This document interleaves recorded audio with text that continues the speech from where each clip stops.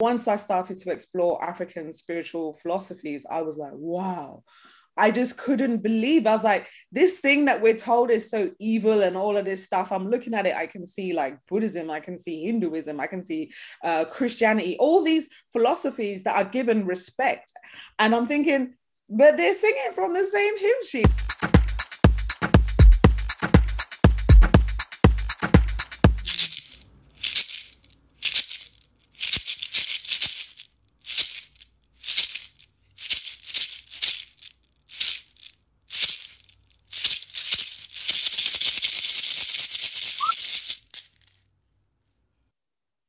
Welcome, welcome, welcome. I am Abiola Abrams, and this is the African Goddess Initiation Festival Summer 2021. We are celebrating the launch of my new book from Hay House, African Goddess Initiation. This is a mock-up copy. It's not the real copy, it's the mock-up copy. But there is the cover, and we are celebrating spiritual teachers from throughout the African diaspora. Today is the day of one of the goddesses in the book who is in the Temple of Ancestors. Queen Mother Nanny of Jamaica, who is on the $500 bill in Jamaica. She liberated over 800 enslaved people who were trafficked into Jamaica. She was an Akan woman and absolutely phenomenal. And I'm excited for more people to learn her story. Along those lines, today we have with us one of her daughters. My beautiful sister from the UK, Goddess Verona Spence Adofo. Welcome, Verona. Thank you so much, Abiola. Welcome. I'm so glad to be here. And I love what you just mentioned about Nanny of Maroons as well, because yeah, I'm feeling that energy, and even obviously Jamaican heritage, and then married to a Ghanaian and a Khan as well. It's just, yeah, that energy is very present right now. Wow, I did not know that your husband was Ghanaian. Oh my goodness, that's incredible. That is so incredible. And it's amazing that, you know, for me, I went through the whole American school system and then some, and no one taught us about Nanny. I don't know if in the UK it's different, but in the United States, no one taught us about Nanny. And so all of these teachings were stuff that I did independently. I definitely was not taught about her in school at all. Well, let me tell our audience about you, my sister. This beautiful woman you see before you, Verona Spence Adofo, is the co-founder of Ancestral Voices, an educational initiative that provides learning resources that cover the spectrum of African spiritual cosmologies, philosophies, and practices. It consists of 2 feature-length documentaries, published books of research findings in English, French, and Spanish, and online courses. She has 20 years of experience working in a variety of media roles, including on-air promotions, corporate productions, and TV distribution, video editing, amongst others, and has also written, produced, and directed personal shorts. Her passion is creating works that provide opportunity to explore social issues, particularly those that are often neglected by the mainstream media, to assist in raising awareness. And so what started you off on this path, Verona? Wow, it just feels like so long. Even when hearing you say that, I was like, oh my gosh, 20 years, is it that much already? I'm like, how old am I now? But wow. So I guess I've been in the creative industries forever. But for my personal journey I've loved storytelling. That's something I've always been interested of, in sort of creative storytelling. But in terms of spirituality and exploring that via film, that never started until 2010. And literally 1 year before is when I met my husband, Dalian. Now, I started my spiritual path 2001. Actually, it was 9/11. That was my personal trigger, where I started questioning everything in the world and unlearning and relearning, as they say. And so that awakened my thirst for knowledge. And then it developed into a seek for knowledge of self. So it was a case of, I found interest in sort of new age spiritual teachings, and I loved some of the learnings I was coming into, because I grew up in a sort of Christian home, but it didn't resonate with me. So for a long time, I was even atheist. I was like, don't believe in anything. But once I came into the sort of new age spirituality and started learning about some of these ancient philosophies, I was like, wow, this is really interesting. But I was like, but where am I? Where am I being represented? And so that's where I started to begin the search of looking into sort of my own ancestral background, you know, Jamaica. So we're looking at things like Obia, going back to the Caribbean. Obviously, then you got to take it back to Africa, going back to the root there. And once I started to explore African spiritual philosophies, I was like, wow, I just couldn't believe. I was like, this thing that we're told is so evil and all of this stuff. I'm looking at it. I can see like Buddhism, I can see Hinduism, I can see Christianity, all these philosophies that are given respect. And I'm thinking, but they're singing from the same hymn sheet. Like I can see the sort of parallels and everything. And what I found, it was just really empowering, and it drew me in. And it was only a few years or a couple of years afterwards where I met my husband, who was also on the same path, who was also a creative.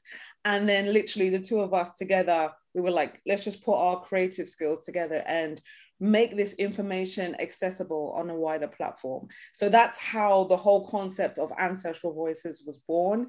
And we thought this is a perfect opportunity to provide factual information, because, you know, a lot of the teachings we've been given are very heavily negative, coming from a colonial perspective, and a lot of propaganda. So what we felt was necessary was like, why don't we go to source, ask them what they believe, rather than, you know, outsiders coming in, like, ask them, what do they generally believe in? And we were like, let's just document this and make it available.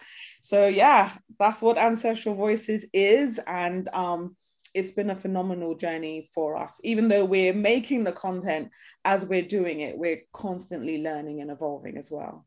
I am absolutely sure that you are, because I have to just share with you my love and appreciation and gratitude for your work, sis. My deep, deep gratitude. So, you know, a year ago, well, about a year and a half ago or so, I knew I was going to write a new book in 2020, but I didn't. And I actually wrote 2 books before writing this book, because, you know, oftentimes we don't answer our ancestral call, and the ancestors kept saying, no, no, no, no, no, this one, and this one, and this is the one. And I then went on a quest, not only with my inherited ancestral knowledge from Guyana, but also, you know, and the things that I learned from my father, who is a spiritual teacher and a minister, but also just going on a deep dive of the resources that are out there.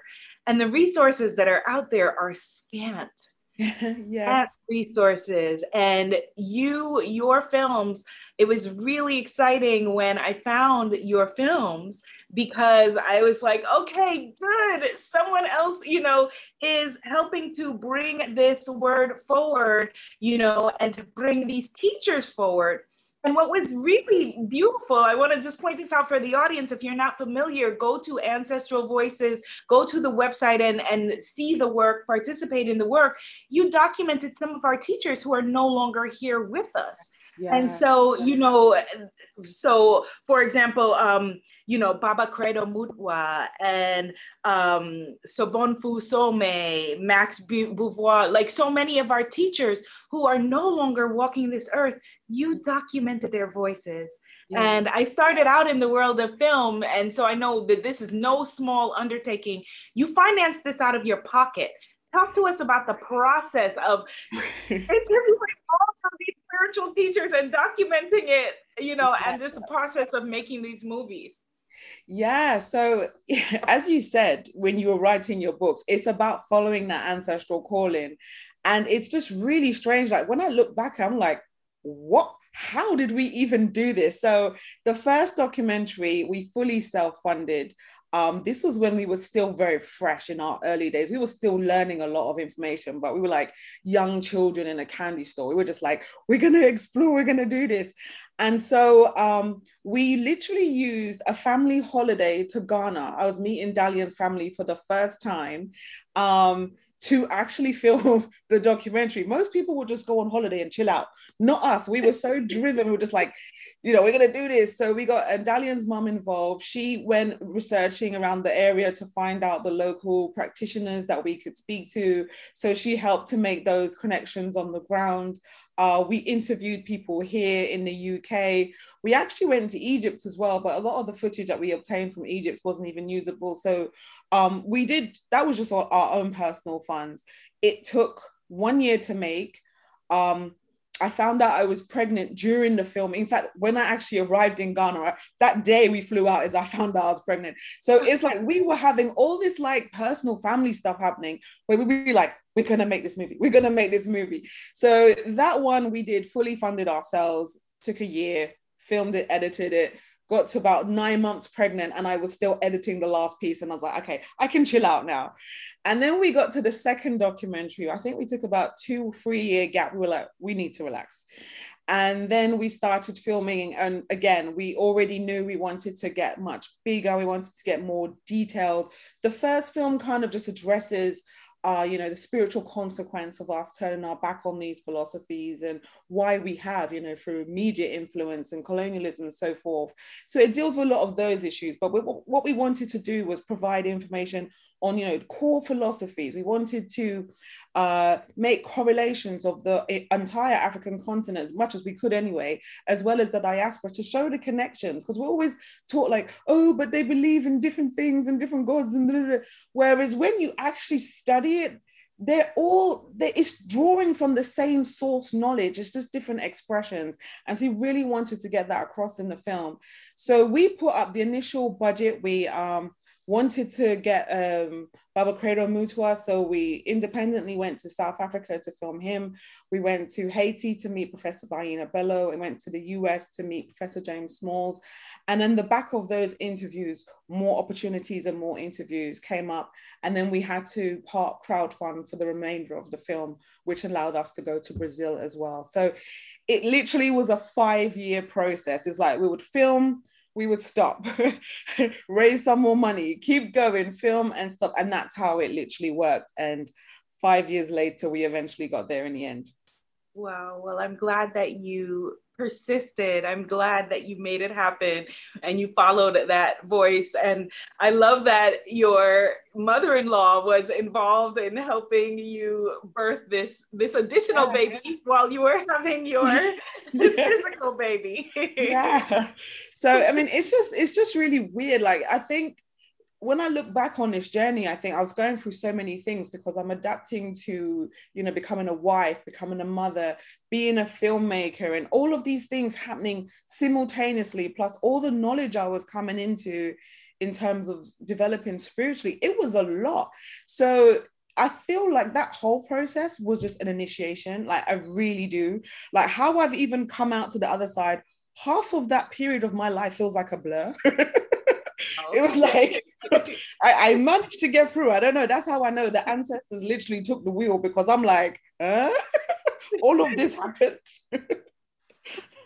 I love that you use the metaphor, you said singing from the same hymn book, because so many things like Umbelini meditation, for example, in South Africa, and so many, you know, like you said, you know, we revere yoga from India and, you know, Taoism from, you know, the Chinese practices and so many other things. And African spirituality has been demonized globally. Let's talk a bit about that, because you mentioned, for example, Obia, and I know that you probably heard the same things I heard about Obia, you know, growing up. And so let's talk about that, the demonization of our spirituality and your personal experience as a Jamaican British woman. Yeah, so growing up in my household, like my dad was atheist.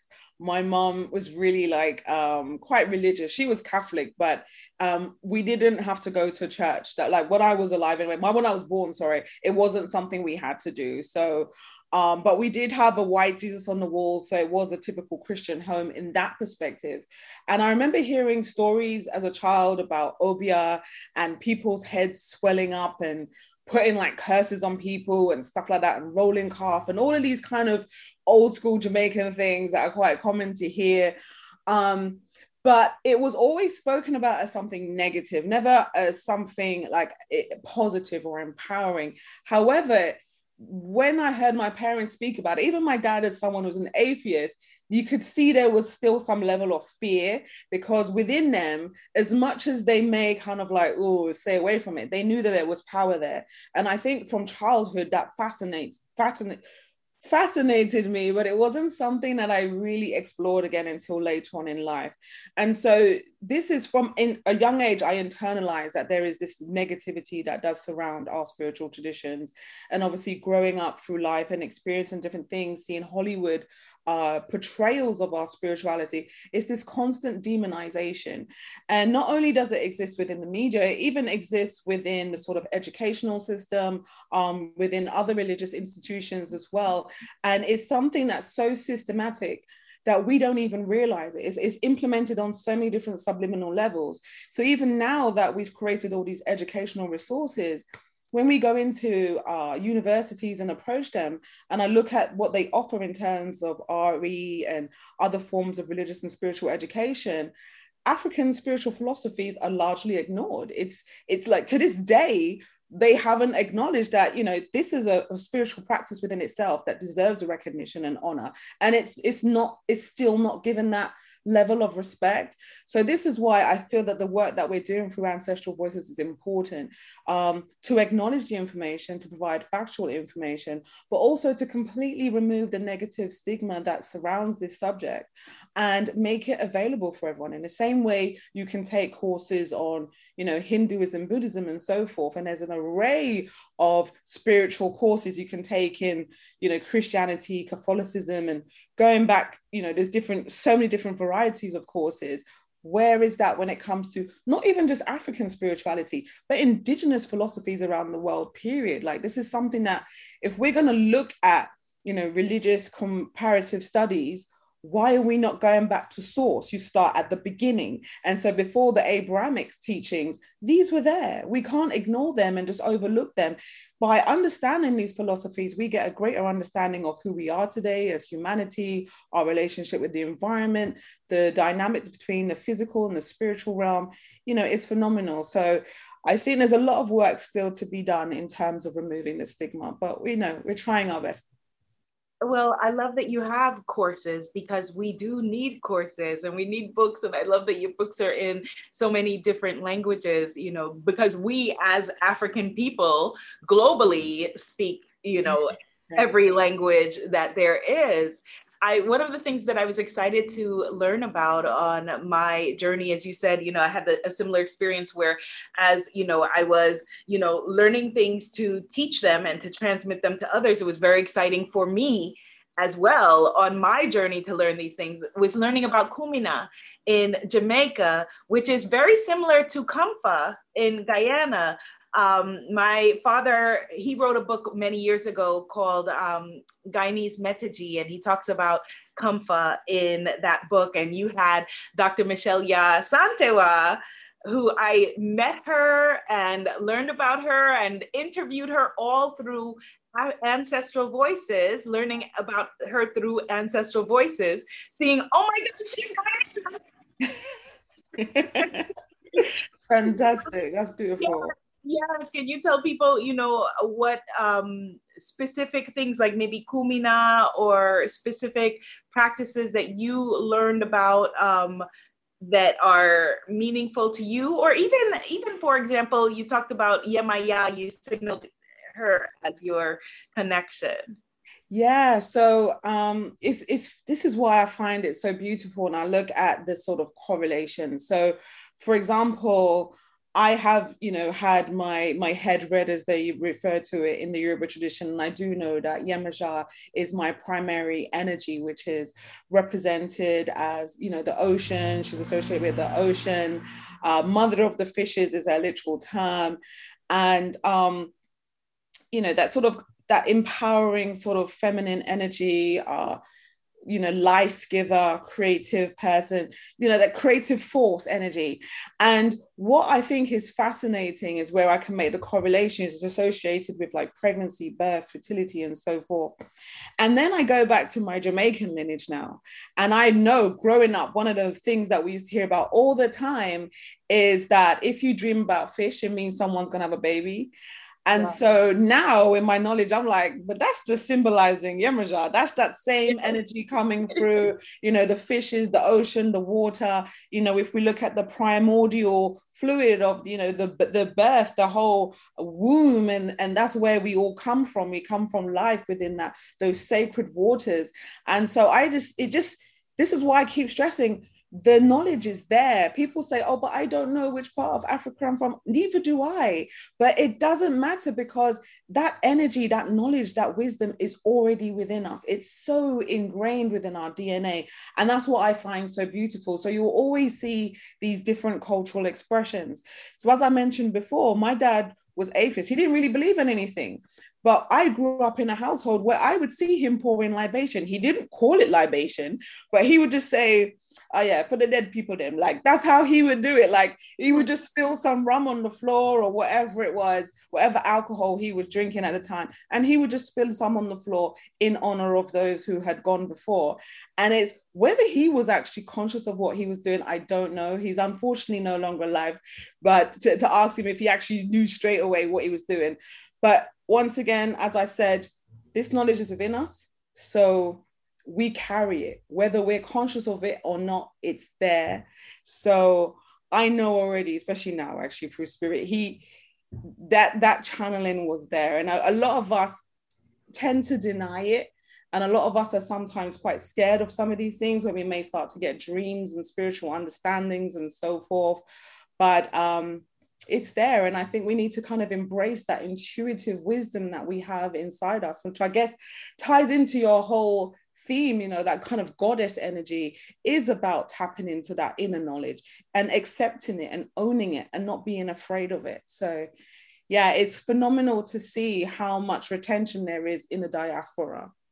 It really is. And like you said, we know much more than we think we do, that your dad is a part of a continuum, the here in, the US, the brothers on the corner, pour some out for the brothers that's not here. They're part of that continuum, shout outs, people giving shout outs in hip hop and in dance hall, is the same as Mojuba and praise poetry and, it's all the same. It's all the same. Tell us about the course that you have coming up and how people can go deeper with Ancestral Voices. Okay, well, we have a few. What I would recommend, if anyone's due, we have a free 5-day e-course, which I would recommend for anyone who's kind of new to the subject and a bit scared of the subject and may have steered away. We've broken it down in such a way that it's clear and kind of alleviate some of those fears. But I would say anyone who wants to get stuck into this course, I'd recommend our home study course, because that's the one that includes both of the DVDs that we've created, or the 2 films, as well as the book. Because we've accumulated so much knowledge, particularly with the second film, which was 5 years, you could imagine if we had a whole film, it'd be like a 5-hour movie. So a lot of the information that didn't make the movie is within the book. So the home study course is where you kind of get a comprehensive overview. We talk about various different spiritual traditions, and you just get ideas of how you can implement your own spiritual practice, because it gives you the foundation, philosophies, as well as practices you can start implementing in your life. And for many of us, we're like, where do I start? I don't know what to do. I don't know where I'm from. And the information within that documentary series and the whole course will definitely help you to feel comfortable in embracing your own spiritual path. Okay, well, I am so proud of you, sis. And this is our first time meeting, but I just feel the need to just tell you, I'm just proud of you. I'm just so proud because I see myself in you. I see, we are reflections of the same, and knowing how much you and your family have sacrificed and put into this work as a gift really for us and our culture. I'm just grateful. Thank you. And I also want to say, your book, I haven't finished reading the book fully, but from what I've seen, it's really fascinating. And once again, it's like our spirit is eternal film, where you're drawing from all these different traditions and you're showing that they are interconnected. You know, there is no separation. And I think what you're doing is fantastic. And I wish you all the best with your book launch and the success moving forward as well. Thank you. Thank you, Verona. Like we say in Guyana, Alawi is one family. We are. So beautiful. So, thank you so much. thank you. And for you who are watching, thank you for joining us. Definitely go check out, click the links, check out all of the resources that Verona has shared with you, the free course, check out her book and all of the paid offerings.